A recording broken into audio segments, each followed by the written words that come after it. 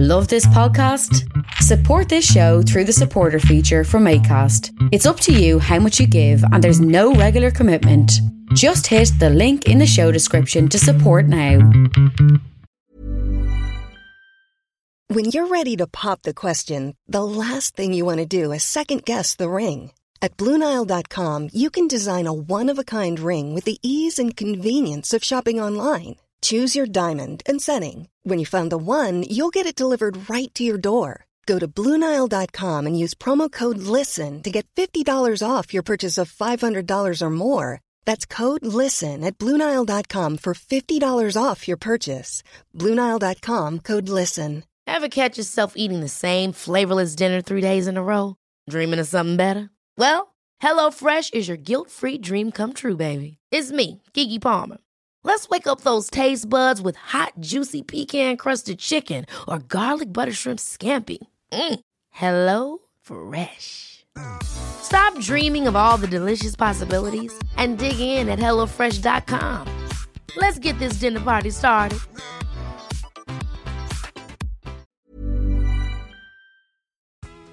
Hello, you level 3 Ludramons. This week we're putting out a podcast that DJ recorded earlier on in the pandemic with Shane McNally from the Stage Left podcast. It was a really, really good chat that the two boys had, but some of the bits of it were edited just because it was about pubs reopening and shite like that.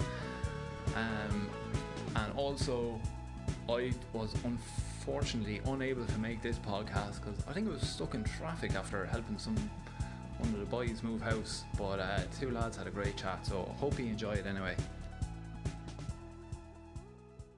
So I'm actually delighted to be joined this week by a long-time online friend and now face-to-face friend of myself personally, and Shane McNally. Shane is the co-host of the Stage Left podcast. And is an activist for social causes on Twitter. I think that's one way of putting it, Shane. You're sitting there and maybe a nuisance. Yeah, I'm sitting here in my Bows jersey. I was going to say, you're sitting here in your Bohemians Refugees Welcome jersey, which I actually have as well upstairs. Have no affiliation to Bohemians whatsoever, but definitely one of the greatest jerseys in League of Ireland history, if not football history. Welcome to the Snugcast, man. It's been a long time coming. We've been trying to link up for a couple of pints in Wexford at some stage, but look, cans over Zoom or growlers over Zoom have to do. So welcome, man. It's a pleasure to have you on the podcast. Well, no, thanks a million. It's great to be on. Like I was just saying off air, I've enjoyed listening to it, and like we've had great chats on Twitter and stuff. So it's nice to be able to, I don't know, virtually face to face anyway. It's a start. We'll get points someday, hopefully. Yeah, whatever this new normal is and stuff. But yeah, no, cheers. I'm looking forward to the chats. I think we've a few nice things to get our teeth into, and we'll see what happens. Yeah, absolutely. And as I was saying in the introductions there, you're a co-host of the Stage Left podcast, which is a left-wing media platform that you've been trying to get up and running. And we were actually chatting about the trials and tribulations of it there off air. But I suppose actually before we get stuck into that, I just want to ask you the thing that we keep forgetting these days with the Zoom cans, we're too eager to get stuck in straight away. Yeah, true. What are you drinking tonight, Shane? So, well, actually, but I started off, and this will kind of maybe fit into our later talk, but I started off trying something that I thought was a decent beer ages ago, and there was a can of it in the fridge, so I'll give it a go. So I started off with a Hazy Jane from Brewdog to see how it measured up. It was terrible. So I went back to an old favourite, Trouble Brewing. I suppose Trouble Brewing got myself and a good mate of mine, Rob, started off on our kind of craft beer journey. Oh, this must be 2000. I think it was 2008 or 2009. I'd have to dig up the Facebook memories or whatever. But they came out when they just started and did a beer tasting with a food and wine society we had in Maynooth. And the lads did a bit of a tasting with us there, and yeah, they've had a special place in my heart since. But you know, their beers have obviously evolved over a decade, and they've gotten better and better. Really, really nice guys as well. So I'm drinking the Viet now. So that was pre-COVID on draft only. So I think it was PMax. I think it was in Dublin. I might have that wrong. But they canned it, and I'm glad they canned it because it's absolutely amazing IPA. Nice malty backbone, loads of hops, really, really long-lasting finish. So exactly what you want from an IPA, and it's not really that cloudy, so it's not that murky New England IPA as well. Sometimes it's nice to go, yeah, there you go. It's something similar to what you're drinking yourself. Yeah, brilliant. And I actually haven't had the Vietnam IPA yet from Trouble Brewing, but they've had some absolute bangers down through the years, and it's great. It's great to see a company like them go from growth to growth and just keep bringing out bangers and great beers, because like you said, they've been going quite a while now, and they were certainly at the first wave of the craft beer revolution in Ireland back over a decade ago now. Like 2008 would have been when I started off in university, and like we had the Fran Well down in Cork, and yep. That was it really. That was pretty much your selection of craft beer. As you said, we'll get our teeth into that a bit more later. Hopefully Owen will join us for that, because he's very opinionated when it comes to this stuff, and there's nothing he loves more than reminiscing about drinking random beers back in the day. But yeah, myself, I'm drinking the 8 Degrees Full Irish IPA, the single malt IPA, which is an absolute an absolute body full of flavour. It's really, really good. I think you've had it yourself, Shane, haven't you? I have indeed, yeah. And again, really, really solid kind of malty backbone, but then loads of hops, and it's that real kind of pine needly kind of hops as well. So it's kind of old school in that respect. Like, but sometimes you just want an IPA like that. That's why I start drinking IPAs. Like, it's that kind of American West Coast style. Yeah, like I love this. Like during the summer, I love a good, like, just hazy, fruity, like really fruity and hazy IPA. But there's something to be said. And actually, it's been a very mixed bag of weather here today. And there's a lot to be said for like a malty, like caramelly, touch caramel, like really, really lovely, deep IPA. Again, like you said, that classic old style IPA that has that front load with malt, and then the hops kick in. And it's a lovely little playful mixture on your palate. For me, what I love about drinking different beers, and I suppose, like, this is the thing, I love seasonal drinking, and I love looking outside. That's what I love about the plenty of cans that we keep harping on about in Worldwide Wines, is you can literally go in, look outside the window and say what the weather is like today, and mix and match your drinks accordingly. And it's one of those IPAs that just goes well all year round. And if you like hops, there's a good deal of hops, as you said, but there's a lovely maltiness as well. It brings a really good balance. Like, as I said, it's just playing with your taste buds as you drink it. And it's a super clean finish for a malty, hoppy IPA. Like, it's really, really nice. Just well balanced. Like, kind of veering into wine speak here, so give me a kick if I do that, right? Because that's the day job. But but it's kind of nice. Like, we've kind of talked about, like, a bit, touched on it anyway, like this evolution of, right.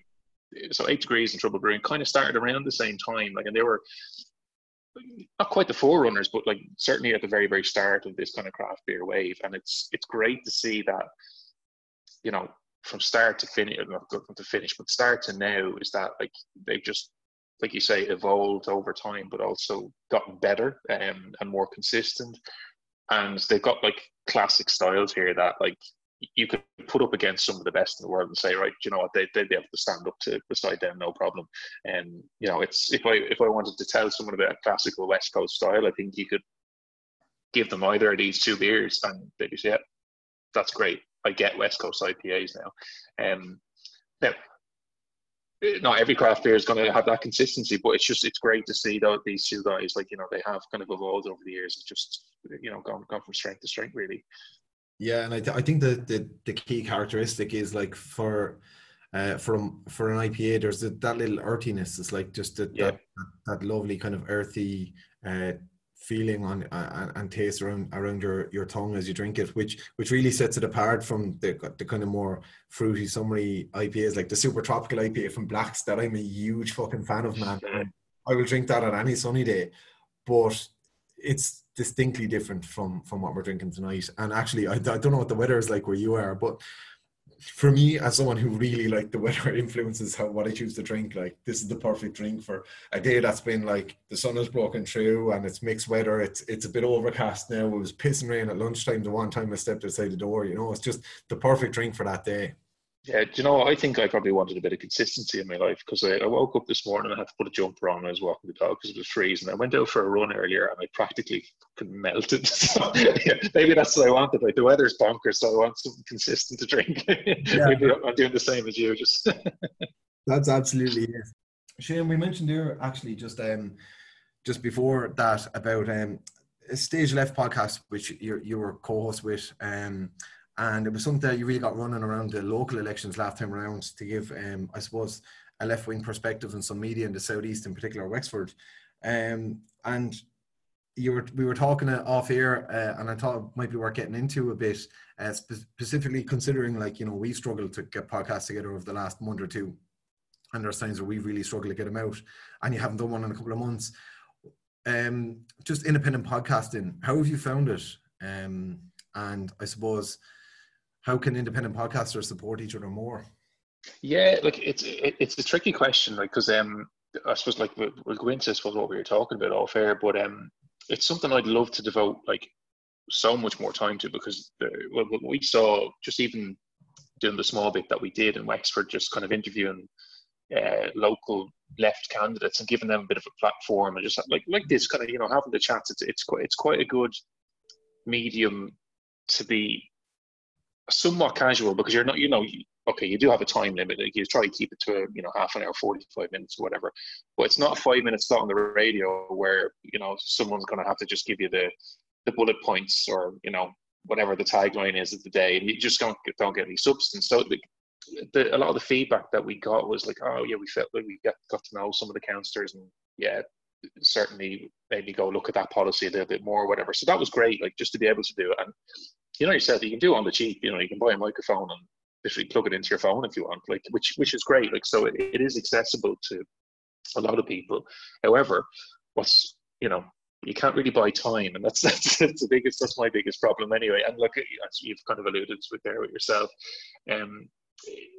for me, and look, it's for, you know, everyone has different challenges throughout, you know, kind of the COVID crisis, but on a personal level, work has just been absolutely bonkers for me. So, like, this, you know, evenings when you come home and just, like, or not come home, you walk out from the home office, you move 5 meters away, and you're like, your brain is cabbage. So, you know, you don't have I suppose the energy for it. So that, I think that in itself is difficult, because, you know, you want to be able to keep it as regular as possible, but it also takes quite a lot of effort. So, you know, the listeners, they'll listen to it, and it might be a nice 45 minutes when they're out for a walk or a run and stuff, but it doesn't take 45 minutes to do a podcast, as you well know. There's all the editing that goes around in the background. There's certainly the prep beforehand.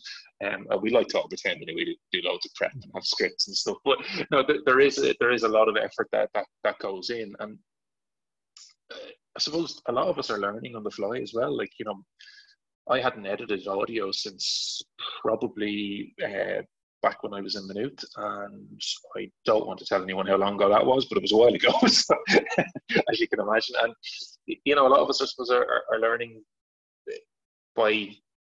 through error, really. Like, you know, just kind of, you know, like, flying by the seat of our pants, as they might say. And that takes its toll as well, because you're like, oh, you know, right, something's gone wrong here, I don't know what to do. So, like, I suppose there's lots of opportunities for more collaboration, like, you know, to kind of maybe answer the question that you've asked, like, how do we move on? But there's a lot of things we can teach each other, I think.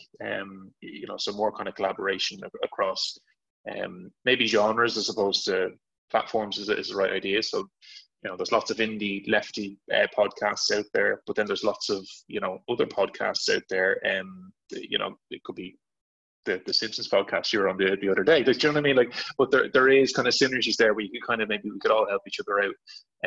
Like, what I'd love to see, just on a personal level, is that there's like an umbrella organization for lefty podcasts, but it's not just, you know, lefty politics. It's actually, you know, arts and, you know, cultural stuff as well, where, you know, there's a hub there for all these podcasts, and there's people there like almost full time, and that's what you'd want, really. Because again, look, effectively, I'm going to go. Basically, I'm the meme, right? You know, has 2 pints and turns into, you know, feckin' Lennon, right? I am that meme. So I'm sorry, but no, like, there's a lot of opportunity for us to kind of, you know, learn from each other. But then there's also an opportunity that it doesn't just become free labor, because it is what we're, you know, a lot of us are. I don't feel like that, if you know what I mean. But when you look at it practically, we are giving free labor to produce something, and you know, we have day jobs to be able to try and do this, if you know what I mean. But if the government, you know, just to say it as an example, if local governments start giving grants to podcasts and stuff to get them going and stuff like that, would make things a lot easier, things like that. So yeah, there's loads of things we can do to make it easier for ourselves. But I think we're, certainly only baby steps at the moment. We've a lot of development to do. But I don't know what your thoughts are on that, DJ. But yeah, there's some brilliant points there. I mean, I would certainly say when you talk about like maybe local government funding, I would think there's an opportunity there maybe for sort of like a podcast co-op, for want of a better phrase, because I know that the platform we use for distribution, Anchor, who are really good, there's limitations to Anchor, but you're getting it for free, so and it distributes everywhere. So it's really, really good for us who are, like, as you said, learning on the fly, independent, having a fucking clue what we're doing, just want to have a few points in the chat. Yeah, it's the ideal way to get us a platform. And actually, like, I think we passed like 15k downloads today, which amazing. For us, like, I mean, I know there's other independent podcasts that probably get that a week, or Blind Boy who gets it like an hour. But there's the beauty of it is, like, you know, for us that's amazing, because we talking about Phil Grimes earlier, we literally came up with the concept of this entire podcast, sitting in Phil Grimes saying, like, we just had an amazing conversation, why don't we fucking record one sometime? Yeah. And that's how it became, it kind of grew. What I think is brilliant is, like, what Anchor do in New York in their head office is they've got like a shared recording space where any podcaster who uses Anchor can book in to use the studio. And then they provide, like, you know, support for the people in the studio, and they promote them as well. And I think that would be an amazing thing for Irish independent podcasts to do if there was. I know that there's like Head Stuff and the other crowd is a tall. There's a couple of different kind of independent-ish groups who have studios, and I know that, like, say for example, Mother Folklore, where, you know, Peter Kavanagh, who's a friend of the show, is on Mother Folklore, uses that. But then you've looked like what the guys at the Echo Chamber podcast are doing with Tortoise Shack and providing a platform for people there. This kind of thinking, I think, is really good for promoting independent podcasts. Like, you look at the Tortoise Shack, for example, if you're talking about Lefty podcast.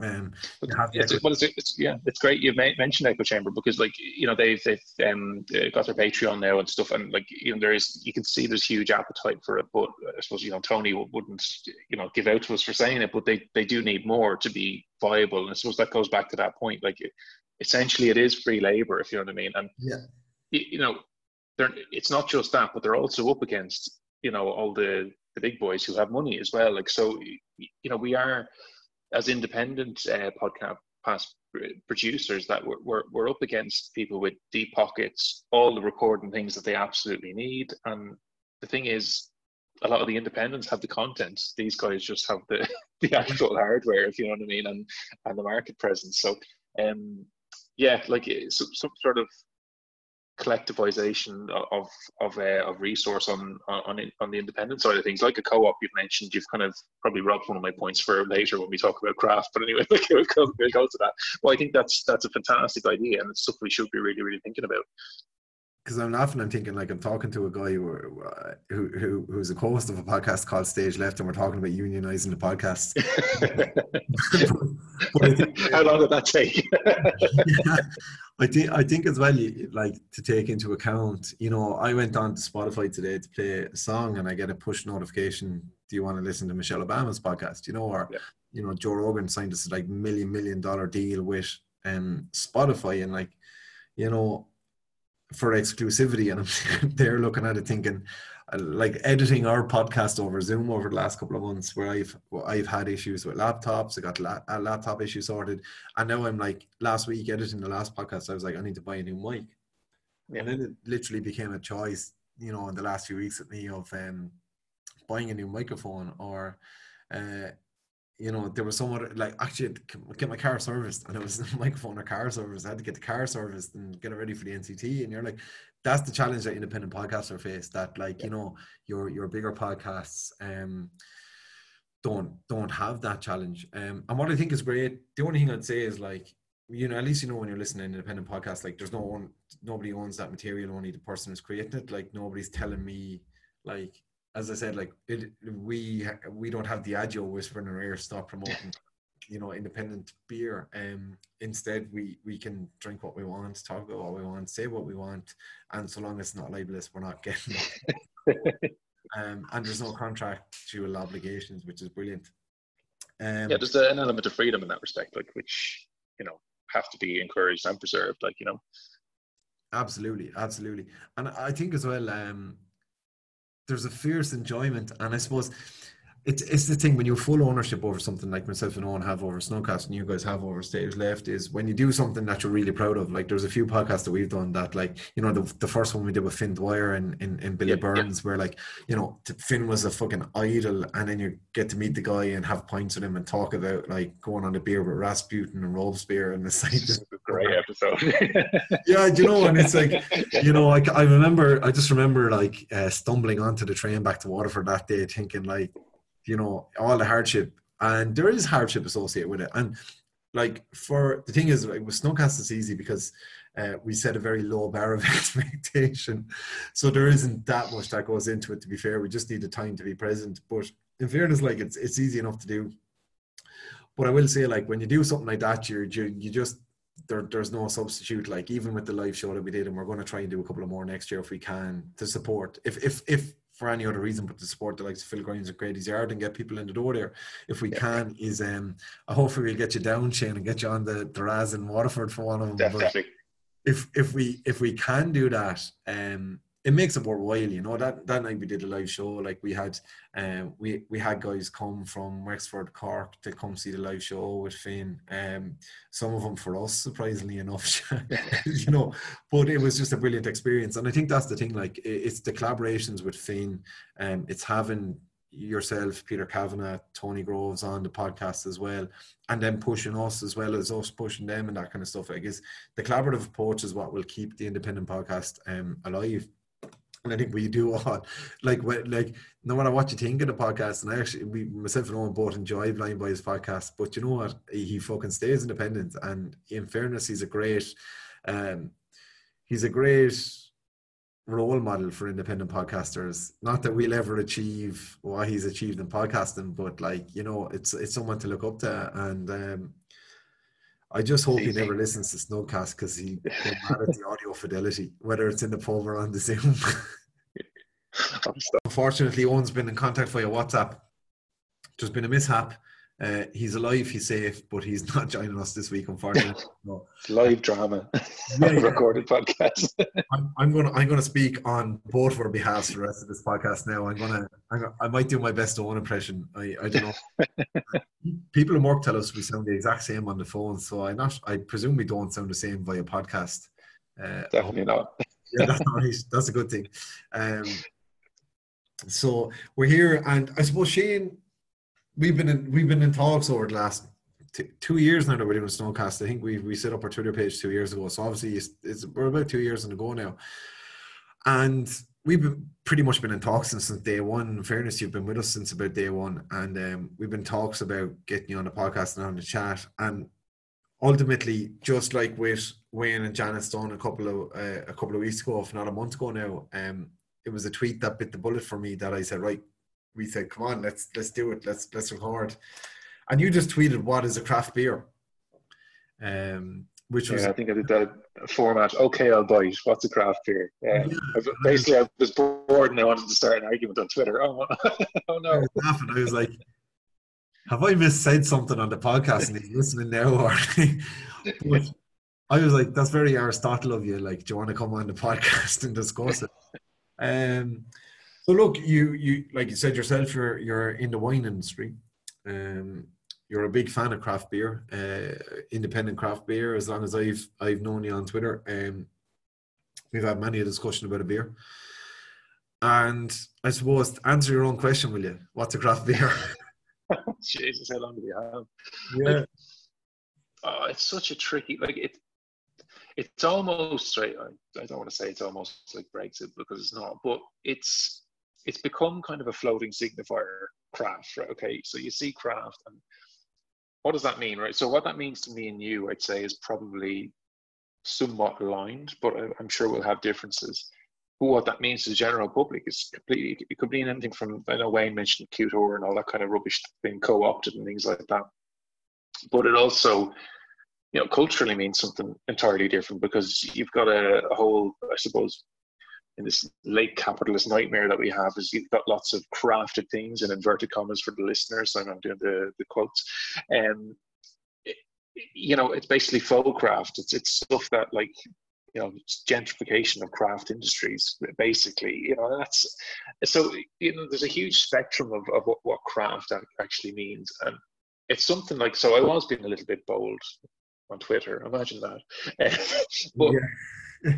I am quite interested to get people's thoughts on this, because I have my own opinions of what I think craft is, and I don't think anyone can have, you know, fit all the criteria of what I think craft is. I think it's more so what it could be, because, like I mentioned, the big C word there, capitalism. It's very difficult to I suppose craft something ethically in a capitalist system. It's certainly very difficult to source things ethically. It's certainly difficult to sometimes even have normal human interactions.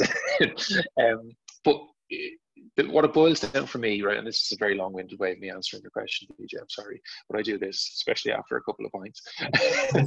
My question is your question, so answer however you want. True enough, actually, yeah. I like how you've done that. Well, I suppose craft for me, right, if I had to boil it down to one word, it's people. And I think Wayne actually quite eloquently said this on a couple of episodes ago for you, like, and he spoke at length about some of the people we have in the craft beer industry here. But what I mean by people is how close that person is to the person who's crafted or made something. And that works for workers in breweries, that works for people working behind the bar, that works for me and you know, propping up the bar in wherever it is in Waterford we might be, and hopefully, you know, a couple of months' time, or that's probably too optimistic, but you know what I mean.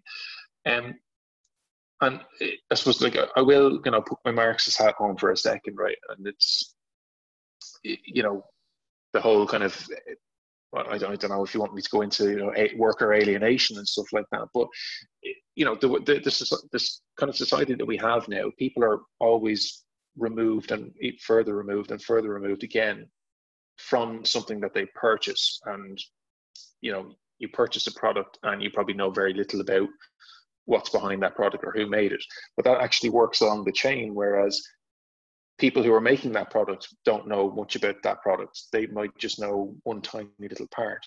And what that alienation is that they're just a cog in a machine, and it doesn't really matter. They just repeat the same process day in, day out. So, you know, to give the analogy of a big brewery, there might be someone who just sticks on a label, and that's it. That's their job. They'll stick on 100 labels in an hour. They'll stick on 200 labels in an hour, but have no idea what's in the product that they're labeling, or no idea what happens to it afterwards. Whereas if you get a true craft beer, you should be able to say, do you know what? That beer right there has DJ on it, right? That's his stamp on it. He's craft. That's his recipe. That's also his, look, I don't know, you know, say it's a family run, or actually no, that's a Waterford co-op, right? That's, you know, that's those 10 people there making that beer. They've got their stamp on it. There's a story behind it, and actually the malt that they're using is sourced locally from, you know, one of the farmers that they work with, because, you know, he gets whatever's left over for the cattle or whatever. So you can kind of see what I mean, right? Like, to boil it down again, like, just that craft is people. And I think it's a very easy demarcation to make then, when you've got a beer like we have here, that, you know, so we could talk about the guys at Trouble Brewing, and, you know, I'd be confident in the fact that right? They're a brewery that have gone from day one and evolved over time. They're also a brewery that pays a living wage, so cares about their staff. So again, that's that element of people there, and and they're part of a wider kind of craft beer kind of community. So I don't know whether I'm kind of making sense there, like, because that's still a wide spectrum, but that's what craft is to me. Sticking a load of hops in something just because someone's given you €1 million to go buy a brewery and set one up somewhere, even though it's a subsidiary of someone a bit bigger or whatever it is, it's venture capital rubbish. Well, straight away, that's all stuff that's removed from people's stories. It's not, it's not attached to someone actually crafting something in inverted commas. So yeah, look, that's a very, very long-winded answer, but I don't think I have a definitive answer. I just think I have a definitive idea of what I think craft is. If that answers my question, like you said. It's a great answer, because I think, you've hit on a lot of really important points. For me, like, I still think you have to admire. Take Joe in Ballyclickhaven, for example. Yep. Who worked with Smithwick's for a long while, and learned a lot of his skill with Smithwick's. So, like, there are brewers and guys working with Diageo and with Smithwick's and that who are master craftsmen. So, sometimes I feel like, we do hate on them a bit, and it's a bit like taken away from the individuals in those companies. But what I would say is, take Costello's, for example, in Kilkenny, who, like, tagged me in a tweet today, which I thought was brilliant, where they were talking about, here's a thought: compulsory entrepreneurship, which in brackets economic conscription, for a 2-year stint, give everyone an insight into what it takes to run a business to generate an income. And I thought it was actually, look, it was a really interesting outlook, because, as I said, if you had to do that, everyone might choose more local and more sustainable consumables, including local, lovely, independent beer, when they're faced with the choice in the supermarket, in the pub, etc. If they understood what went into creating a pint of, Costello's Beyond the Pale or Spelt Lager versus, your pint of Smithwick's, and what's actually behind them. So there is that element of it. I think as well, when you look at marketing budgets, and we've talked a good bit on this podcast at various stages about marketing budgets, and obviously Guinness are the marketing geniuses. We have to give it to them, and they market themselves as distinctly Irish, and the 1759, the 2-part pour for the 6 o'clock Angelus. But Arthur Guinness himself was, would turn in his grave at the thought of someone stopping for a Catholic Angelus. Do you know what I mean? You've got this hypocrisy that, they're very smart about, and I have to give them credit for. And I think, of course, there. And look, I think just to jump in on that point, because I think you're dead right, that there's some amazing people who, look, I'm speaking in a personal capacity here, because, like, I sell branded stuff, like that's my job on a day-to-day basis. But there's some amazing people within the wider beer industry who, work for some of the big boys. And like I said at the start, you can't really remove that. Like, that's just the system that we have at the moment. Like, you don't want to take away from that, but it will also be, I'm sure that the conversation will evolve this way anyway, but it also illustrates some of the barriers that are there, because, like, you've talked about marketing budgets and stuff like that, and the fact that craft beer, like, it's still barely scratching the surface of 3% of the market. So there are brilliant people that we all learn from and collaborate from, and, like, they're not at fault. Just there's a wider system there that just is in play. Like, it's just kind of what you're saying there, that it just creates a block, and there's no way you can, as a, like, DJ creating his beer, and it's great, and I've gotten taste, and I've gotten to know you, I've had the time to get to know you, and this is probably a theme for this episode as well as time, but we've had the chance, and great, like, he's crafted this, and I've been able to take the time to understand this. You don't need to do that with the Guinness, and Guinness is great. It's it's ticks the boxes, it's consistent, but there's a reason for that. Like you say, it's all that the marketing budget, and the fact that they are effectively just this monolithic element in the craft beer, I suppose. What's the word I'm looking for? not environment, but you know where I'm getting at, as in like, you know, they own the biggest slice of the pie. And Yeah. when you're that big, your natural, I suppose, predisposition as something that big is to continue to be that big. And that's not individuals' fault within that. It's just that's the situation we have at the moment. It is And interesting, yeah. And I think like the key differential for me, and I think like independent brewers, like we spoke about Trouble Brewing and 8 Degrees earlier, we've mentioned Costello's, and the Grady's Yards, Blaxican Sales of this world, Dead Centers, you know, who we talk about, Kildare Brewing on this podcast all the time.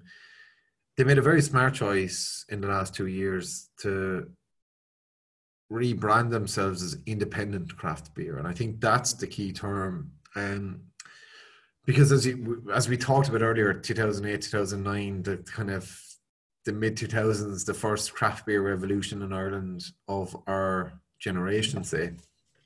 You do have Franwell that is down in Cork that ultimately sold a good deal of shares to Molson Coors.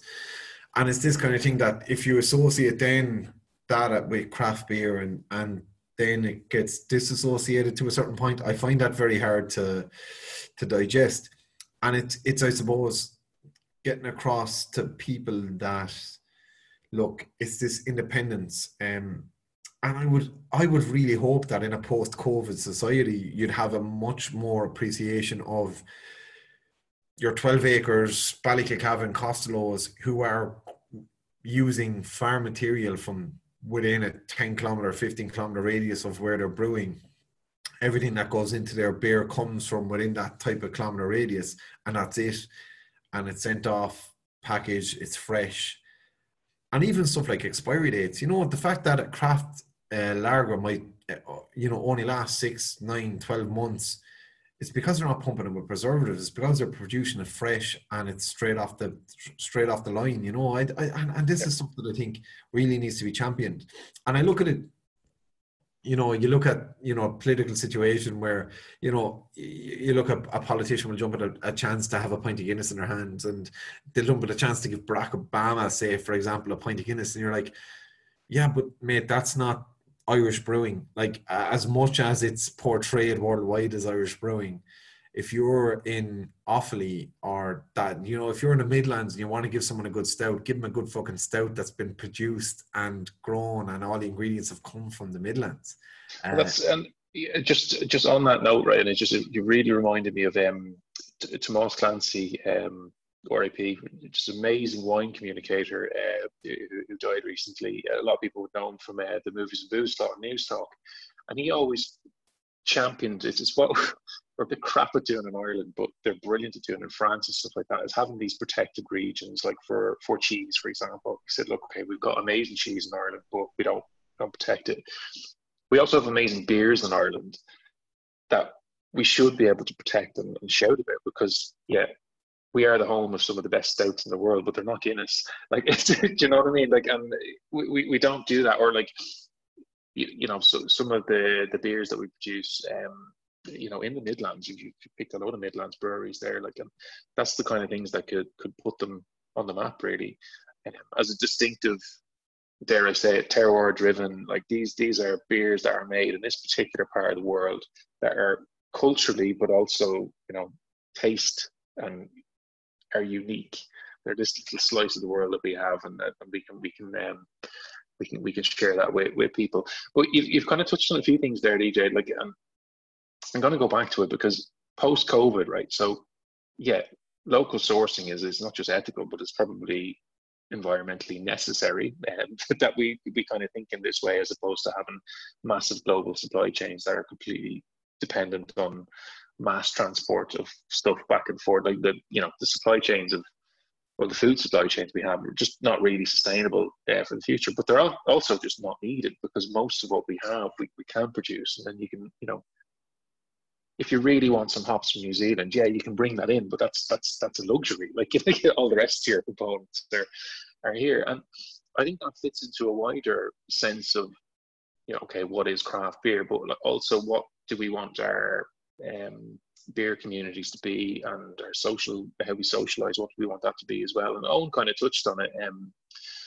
on the last episode. It was more so, and we probably will get onto this, but about the types of pubs that are suffering. And you know, a lot of them are rural, a lot of them are, but the social hubs of communities. But you know, so should, you know, local craft breweries. They should be a social hub. And if you can marry all this together and, you know, get everyone in the community kind of invest into these things, well, actually, it all starts to fall into place. Because, you know, you've mentioned like the Midlands, and people, you know, so Dead Centre is it's just a nice visual one anyway to talk about. But you know, people kind of gravitate towards it because, like, okay, they're absolutely whopper beers, but they're also kind of indicative of a place. And, you know, what they've done, you can correct me if I'm wrong on this, with the Beer Cloud, they've kind of like come up with a co-op collaboration with a lot of the other kind of Midlands breweries and say, look,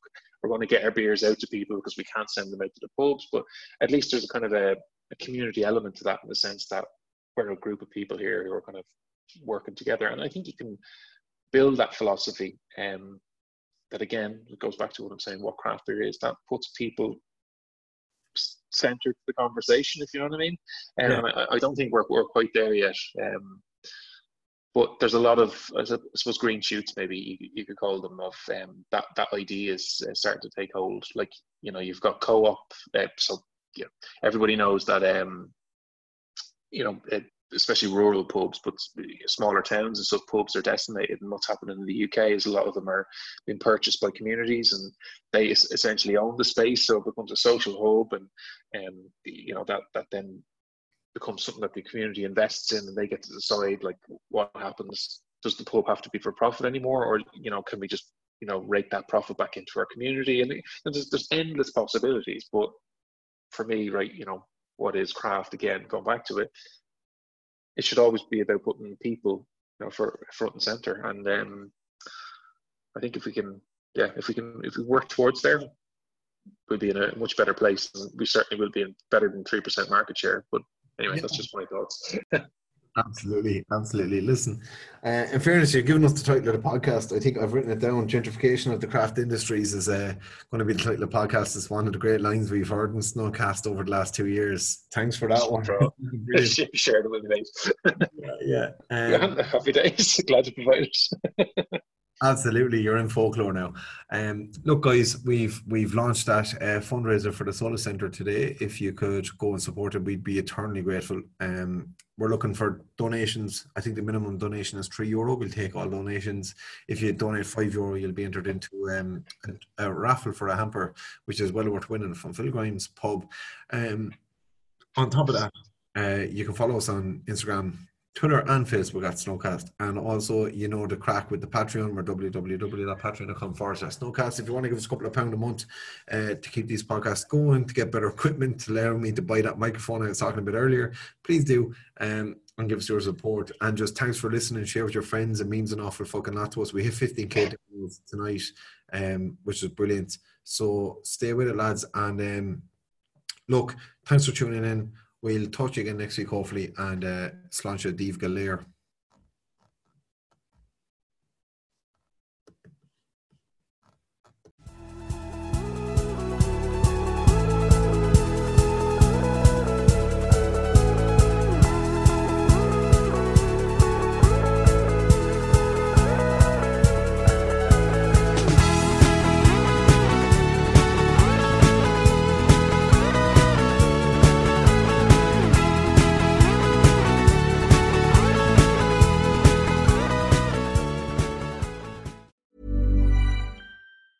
Ever catch yourself eating the same flavorless dinner 3 days in a row? Dreaming of something better? Well, HelloFresh is your guilt-free dream come true, baby. It's me, Keke Palmer. Let's wake up those taste buds with hot, juicy pecan-crusted chicken or garlic butter shrimp scampi. Hello Fresh. Stop dreaming of all the delicious possibilities and dig in at HelloFresh.com. Let's get this dinner party started. Even on a budget, quality is non-negotiable. That's why Quince is the place to score high-end essentials at 50 to 80% less than similar brands. Get your hands on buttery soft cashmere sweaters from just $60, Italian leather jackets, and so much more. And the best part about Quince, they exclusively partner with factories committed to safe, ethical, and responsible manufacturing. Elevate your style without the elevated price tag with Quince. Go to quince.com/upgrade for free shipping and 365-day returns. Mom deserves the best, and there's no better place to shop for Mother's Day than Whole Foods Market. They're your destination for unbeatable savings, from premium gifts to show-stopping flowers and irresistible desserts. Start by saving 33% with Prime on all body care and candles. Then get a 15-stem bunch of tulips for just $9.99 each with Prime. Round out Mom's menu with festive rosé, irresistible berry chantilly cake, and more special treats. Come celebrate Mother's Day at Whole Foods Market.